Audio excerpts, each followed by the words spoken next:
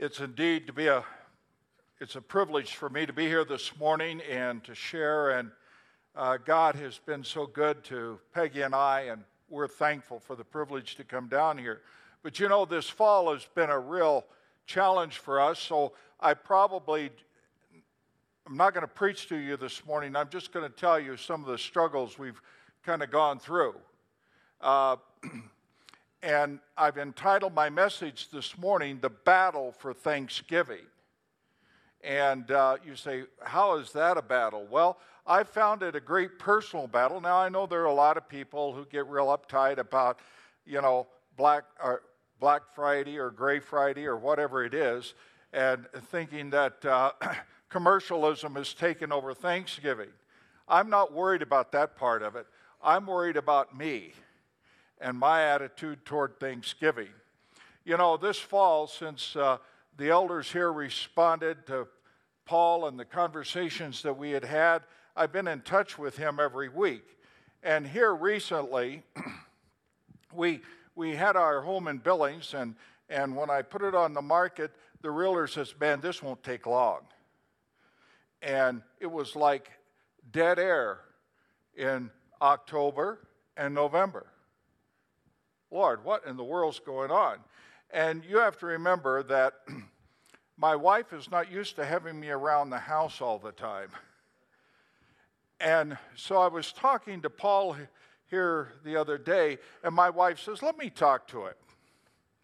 She says, Paul, pencil in some time for marriage counseling for us. And I've never seen Paul speechless. But we thank the Lord that things appear to be moving along in good stead right now, and we're very happy, and you continue to pray for all the details. They're too numerous to even get into. Simple things get complex, don't they? Quickly. And so pray, and we trust the Lord. But this morning, I want to talk about why it's important for each of us to be thankful. Thanksgiving is not an option for a Christian. It's something we all have got to have. No matter what we're going through, no matter what our state is, we have to learn the importance of Thanksgiving. And I'm sure that this morning we can have a number of young people come up, and at school they have been taught in 1621 the Pilgrims celebrated the first Thanksgiving. And they can talk about all kinds of things about Thanksgiving. They could probably do better than the people that Jesse Waters interviews. If you've seen that, he was at Plymouth here recently. And he's asking people basic questions about Thanksgiving, and they're right there, and they didn't even know, or at least couldn't answer the basic questions. But I'm not going to talk about that one today. By the way, if you want to read a good article about Thanksgiving, my son Lance, who lives in Anchorage, Alaska, he is a regular reader of the Wall Street Journal. And he directed us to an article by Eric Matexas on Squanto.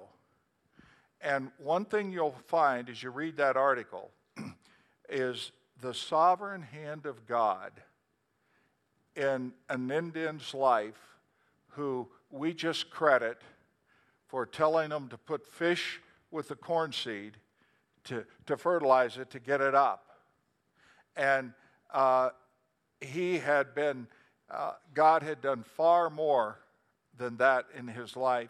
And you really see the merciful and the good hand of God in the lives of the Pilgrims. And he certainly worked in Squanto's life as well. And, as far as the country goes, I'm thankful I live in a country that has an official holiday of Thanksgiving. Did you know as early as 1863, Civil War time, that Congress said, let every state declare a day of Thanksgiving. In 1941, it became a federal legislation issue to proclaim the fourth Thursday of the month of November as Thanksgiving. But that's not the Thanksgiving I want to talk about today. I want to talk about the forgotten Thanksgiving Day, and probably the most important Thanksgiving Day. And the first Thanksgiving Day, if you'll turn in your Bibles to Genesis 2, please. In Genesis 2, I love these few little verses. We're not going to take time this morning to read the narrative of the first chapter. But notice I'm reading from the ESV, thus the heavens and the earth were finished, and all the hosts of them. And on the seventh day, God finished his work that he had done, and he rested on the seventh day from all the works that he had done. Now, understand this, God wasn't tired. God had perfectly finished what he was doing. When you think of this vast universe, and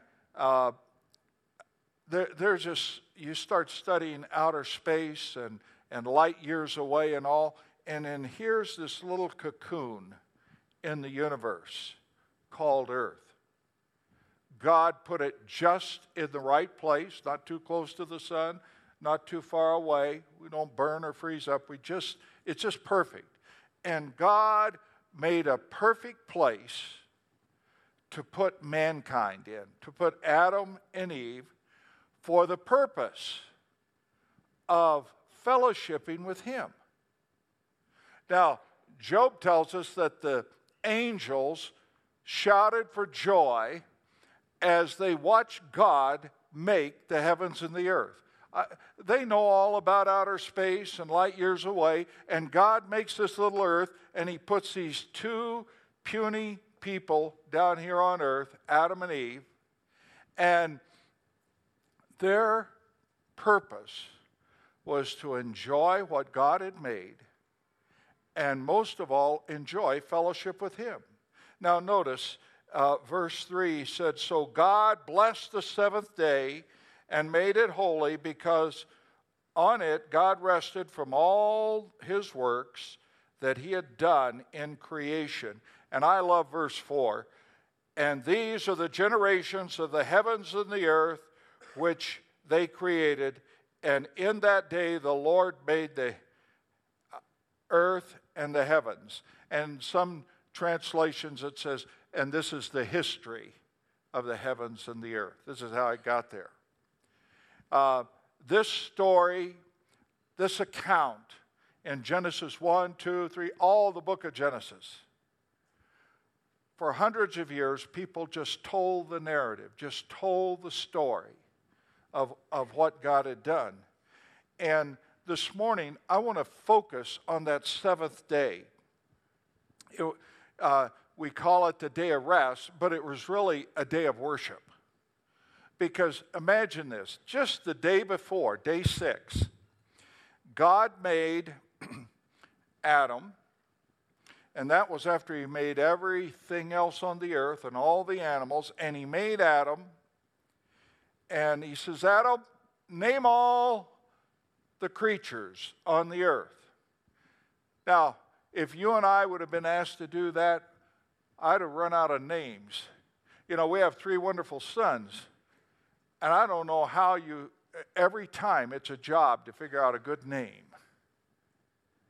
And all the animals, all the birds, wow. And then Adam did that, and God says, Adam, there's not one animal, there's not one creature on this earth that is a perfect match for you.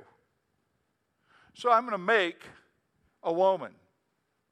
And he created for Adam another human being, another person who would just correspond with him, would just match with him, in a perfect way. What are some observations of that day? Here we have two people who are experiencing for the first time life and what it's like all around them. It was perfect, and they had abilities of observation that are off the chart.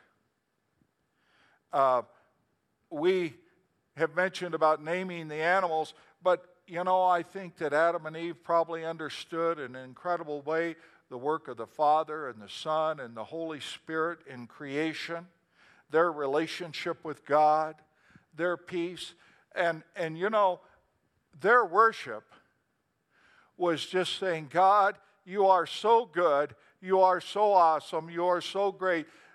That's a word, by the way, I think probably was used in Genesis there, awesome. All the big good words that you can find to describe God and what He's done, those are the words that are being used here.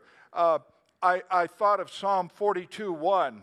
The psalmist says, as a deer pants for the flowing streams or for the waters, so my soul pants for you, O God. I cannot imagine the relationship and the urge that Adam and Eve had to just praise God for all that He had done and all that He was doing. And they had rest, they had safety, they had a real home. Their relationship with God, their understanding of God and what He had done, and they were just filled with adoration and praise. Can you imagine what a perfect worship occurred on that day when a perfect man and a perfect woman could see all that God had done and how much He really loved them? Everything they saw showed that God was good. He was a good God, and He had done nothing but good for them. Matter of fact, if you want to have a little fun Bible study, read Genesis 1 and Genesis 2. Those are everything that's perfect. And then everything in the Bible until the last two chapters, then we get back to perfection again. Genesis 21 and 22. Do a little cross study with those two. That'll be good for your soul, and it will stimulate you to a lot of thought and question. Our model for Thanksgiving was established in the Garden of Eden. Gratitude to God and what He has done and what He's doing, and the realization that that God did this because of His great love for mankind, and He wanted, folks, a relationship with you and I. The most important thing that happens in my life or your life is that we have a relationship with God, and we can be very, very thankful for His goodness and grace. I think there's in the first chapter, the last verse, 36 or 31, is a good summary of this whole thing, because he says, and God saw everything that He had made, and behold, it was very good. Not just good, it was very good. And there was the evening, and there was the morning of the sixth day. So Adam and Eve saw all that a very good God had done, and they were a part of that. And they were worshiping and adoring Him. And all of creation is centered around the goodness of God. Sometime, if you get to studying outer space and the vastness of the solar system, the only place in the entire universe life exists is on planet Earth. God put us here for the purpose of having a relationship with him. And it's not going to evolve. God's going to speak again, and Jesus Christ is going to come back to this earth. And he's going to close her down and open up something brand new and forever. Somebody says, I don't believe that stuff. It's your problem. God's spoken. He's got a plan. He's got a purpose. And friends, he's the good God. He is good. And everything that he made was very good. Every one of you are very good. Because God made you. God's got a plan and purpose for our lives. Well, we got to hurry along. Hit that next point there of falling away from Thanksgiving, the forgotten history of the falling away of Thanksgiving. And if you look in your Bibles in Romans chapter 1, the battle for Thanksgiving takes place in your heart and my heart. And when somebody becomes unthankful, they don't appreciate the things that God has given them. Each one has been given more than we deserve. And I love this cliche, how are you doing today? Far better than I deserve. And it's true. Did you know God has been so good to each one of us, and it's far better than we deserve. The unfaithfulness is a negative look on life, and despite a good God and all that he wants for good, we're going to look at it from the glass half full. We need to see it. And in Romans chapter 1, verse 21, notice these words. And by the way, Romans 1 is a description of the demise of humanity and the demise of people who have put God out of their life. It's a very sad chapter, very tragic chapter. In verse 21, because it says that when they knew God, they didn't glorify him as God, neither were thankful, but became vain in their imaginations, and their foolish heart was darkened. Notice that. They were not thankful. They became vain in their imaginations, and their foolish hearts were darkened. Now, if you skip on down a few verses, and we're not going to on the screen, but I'm going to read verse 26 and 27. For this cause, what cause? The unthankfulness, the vanity of their minds and hearts. For this cause, God gave them up to vile affections. For even their women did change the natural use into that which was against nature. And likewise also the men, leaving the natural use of the woman, and burning in their lust toward one another, men with men, working that which is unseemly, and receiving in themselves the recompense of their error, which was meat. You see, unthankfulness occurs when there's a void in the human heart, and that void is Jesus Christ. Notice the slippery slope. When they knew God, they didn't glorify him as God, and they weren't thankful. One of the things that characterized day 7 was gratitude and thankfulness. You leave God, unthankfulness comes from a defective relationship with God. It removes God from the center of our thinking. It's evidenced by unthankfulness. You know, when I get unthankful, I go, oh man, I forgot what God said. Unthankfulness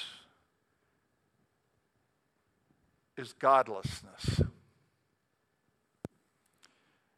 Vain thinking or unreal thinking. How did I get into that? Well, it's vanity, unreal thinking. We miss the purpose of life. You know, the purpose of life, starting back in the book of Genesis, was to understand the goodness of God and worship Him for it, glorify Him for it. Leading to vile affections. How many people have you talked to, or I've talked to? Oh man, I got my eyes off the Lord and I really made a mess of my life. That's how vile affections show up. That's how they haunt the heart. And you know, Timothy said this in 1 Timothy 1:5. Now the purpose of the commandment is love from a pure heart and a good conscience and a sincere faith. And what love is he talking about? He's talking about love for God and love for people. That's a Genesis principle. Got to love God, got to love people. Unthankfulness, I think, is so best illustrated in the life of Israel. You know, God chose Abraham, and then God blessed his seed, and they went into Egypt with 75 people, and they're coming out 2 or 3 million strong at least. And they were a community of slaves, and the most powerful ruler in the world was their master. And God says, that's no problem. Sent Moses. Moses changed Pharaoh's mind, and you know all the stuff there. They were excited. We're being released from bondage. Moses takes them across the Red Sea. Now, you and I, if we would have done that, you said, oh, did you see what God did? I love the walls of the church. I think the walls of the water in the Red Sea were bigger than that, don't you? And they walk across on dry ground. And here they are. It wasn't long till people were very negative. They were complainers and they were moody. Moses never knew what he was going to get to face. They were such a bad group of people that God says, you know, this generation is going to die in the wilderness.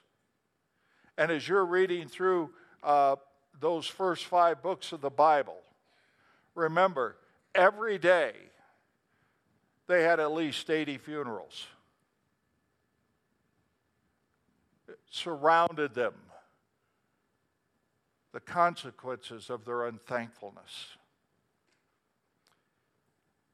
You see, when people become unthankful, they become bitter and unforgiving towards themselves, God, and other people.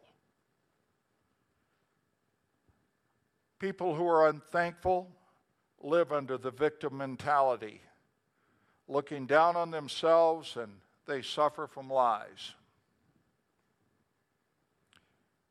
They're never satisfied with what they've been given. They always want more. Poor stewardship. They don't even take care of what God's given to them because they deserve more or better.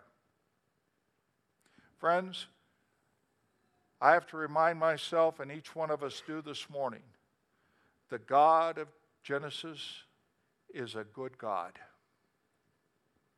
That's his very nature. He can't stop being good. And he has a good and powerful plan for each one of us. One of the wonderful things about the narrative of the Old Testament started in the 3rd chapter of the book of Genesis, that her seed would crush his head. The prophecy, the prediction, and the unfolding of the coming of Jesus Christ is the story of the Old Testament. And Jesus Christ came into this world, and he is the fulfillment of thanksgiving. Jesus is. I want to read from you this morning from Colossians 1. And I'm not going to say a whole lot more about this because the text just speaks for itself.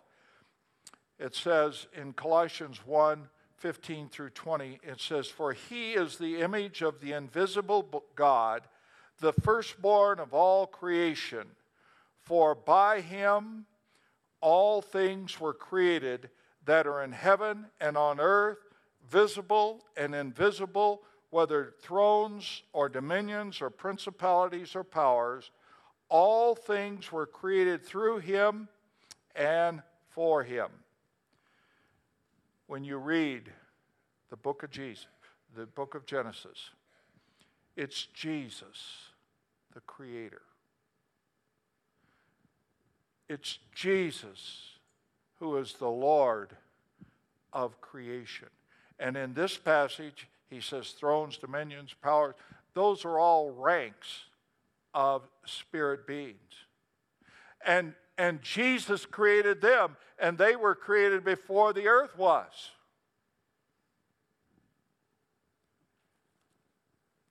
And notice what it says in verse 17, "He is before all things, and in him all things consist." We live in a world that has a Jesus vacuum. Honestly, if a person comes to know Christ and gets right for him, their life changes. It turns you inside out, upside down. You cannot say you know Jesus and be the same. He is the transformer. Why? He's the Creator. He's the Lord. He's the magistrate. And notice verse 18. This is good news for us here today. He is the head of the body, the church, who is the beginning and the firstborn from the dead, that in all things he may have preeminence.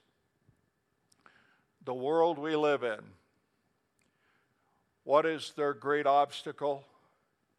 You've got to eat right, exercise, and do what you do. Why? So you can prolong death. Death is man's mortal enemy. In Billings, we have 2 huge hospitals. They employ almost 7,000 people between the 2 of them. And why? Because people come from all over the area to get well so they don't have to die. And did you see that? He is the firstborn from the dead, that in all these things he might have the preeminence. Friends, it is Jesus Christ. I remember when Paul's dad shared the gospel with me. I used to be afraid to die. And after I trusted Christ, I knew I had the peace of God. I knew where I was going to go when I died. Had a friend of mine told me shortly after she says, you'll get over it. And I have news for you. Over half a century has passed. I haven't gotten over it. It's only gotten worse. I am more excited about the hope of eternal life with Christ, being with him, living with him. And quite honestly, my life would be a mess without Jesus Christ. Verse 19 says, "For it pleased the Father that in him all the fullness should dwell." the total experience of God. You know, you and I had more of a change when we trusted Christ as Savior. We passed from death to life. And when the believer dies, we're just going from life to life. And God's going to prepare us for that. And by him, it says, verse 20, to reconcile all things on earth and things in heaven, having made peace through the blood of his cross. Life and everything in it, you and I have, comes from God. He is the blessed controller of all things. And you know, God alone is good. And we see the goodness of God in creation. We see the goodness of God in his actions. You know, and frequently I get impatient with God. I don't know if you've ever done that or not. But I've gotten impatient with God and say, God, we need to, what's wrong? You know all those feelings. They keep you speechless until we go back and we just rest in him and know that he's going to work it out in his time and his way. That's one of the things Adam and Eve enjoyed on day 7. They just couldn't believe that he does it all, and we get to enjoy it. And his love is unconditional for people. Years ago, when in my ministry, one of the hard parts for me was some jail visits that I had. And I went to the jail one time to see a fella, and if I could have got to him, I would have killed him. Wasn't that a good spirit for the pastor to go make a jail call? He had molested his daughters. And I was having problem having God's attitude. Friends, as long as human beings are alive, God loves them. God has good and best for them. And God's not finished with them yet. I think the word's hope. God has hope for every human being. He's a God of love. And he's gifted every one of his believers to function in the body of Christ. His promises to Israel and his commandments are not heavy for us. People say, oh man, this book is so heavy. No. It is so good because a good God has given good advice. And if we will listen to it, and if we will allow it to work in our hearts, it brings God's very best to us. You see, are you enjoying the goodness of God today? You know, as believers, we need to be very thankful and happy about what God's doing. And are we trusting him? And are we relying on his goodness? And you know, even in unfavorable circumstances, we'll see the goodness of God. That tragedy in Colorado Springs this weekend, you just cringe. And I've got kids that live there. And you just cringe. And you say, God, why? What is going on here? You know, one of the things that we're going to be able to see is the velvet lining of the goodness of God in a whole bunch of people's lives. And God sees the upper side, we see the underside. We can never forget that. God's got a big plan, and you got to get the big picture if you're going to enjoy the goodness of God.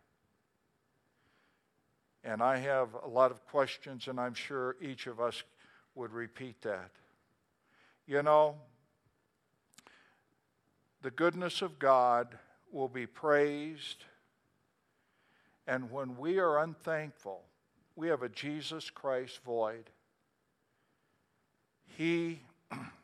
When we're thankful, it's because Jesus Christ and the Holy Spirit is making this God thing alive and real. You can't gender this up. It's a God thing.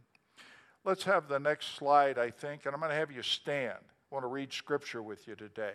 Would you stand up? And this comes from Psalm 107, and Psalm 107 is 43 verses long, so we're not going to read the entire psalm. I'm going to touch on 5 highlights, and I challenge you to go home and read the psalm and then think about where each of these are used. Let's read in unison. Psalm 107:2 says, Let the redeemed of the Lord say so, whom he has redeemed from trouble. Now, look at these 5 verses, 1, 8, 15, 21, and 31, and let's read them in unison this morning. Oh, give thanks to the Lord, for he is good, for his steadfast love endures forever. Let them thank the Lord for his steadfast love, for his wondrous works to the children of men. Let them thank the Lord for his steadfast love, for his wonderful works to the children of men. Let them thank the Lord for his steadfast love, for his wondrous works to the children of men. Let them thank the Lord for his steadfast love, for his wondrous works to the children of men. Wonder what the point of that psalm is.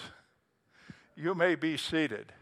That's a glorious psalm, is it not? And a tremendous thing. Just a couple of stories to finish my message.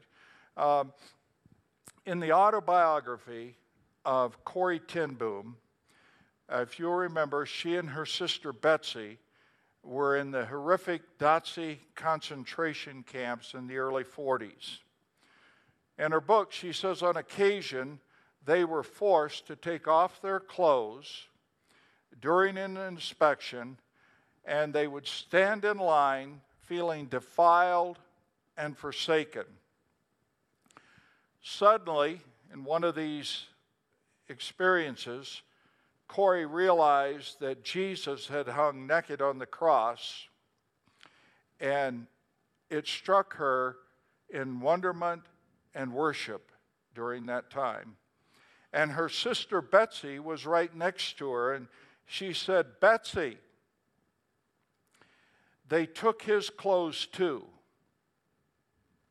And Betsy gasped and said, Oh, Corrie, I never thanked him. You see, Jesus Christ is our source, our hope of thanksgiving. My oldest son, Lance, when he was at Liberty University, had a professor named J.P. Moreland. Some of you may have read some of his books. He is now at Biola College or University and Talbot Seminary, and he was recently speaking in a conference, and he was sharing that he had had major problems with depression, and that'll come on any of us. And he said the Lord helped him get out of the depression. You know how he did it? Every day when he took a walk, he determined that he was going to find 100 things to be thankful for. He's thankful for this and thankful for that. He said, you know, after a few walks, my depression left me. And friends, you know, our depression will leave us when we see God in all of his glory. And we understand he's a good God. And we have a heart filled with thanksgiving. It'll change the way we see everything. You see, the battle for our thanksgiving is in the heart of man. It doesn't let the brutality of the world, we cannot let the brutality of the world take away our thankfulness. Remember, we're God's child, and he has shown you his goodness and mercy through his work on the cross. You know, he was tempted in all points as we have been, and yet he was without sin.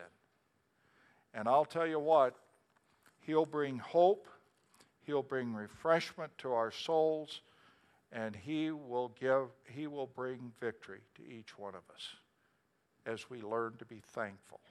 Let's pray. Father, I thank you today that you're a good God, and you're a merciful God, and you're a God who has a special plan and a special purpose for each of us.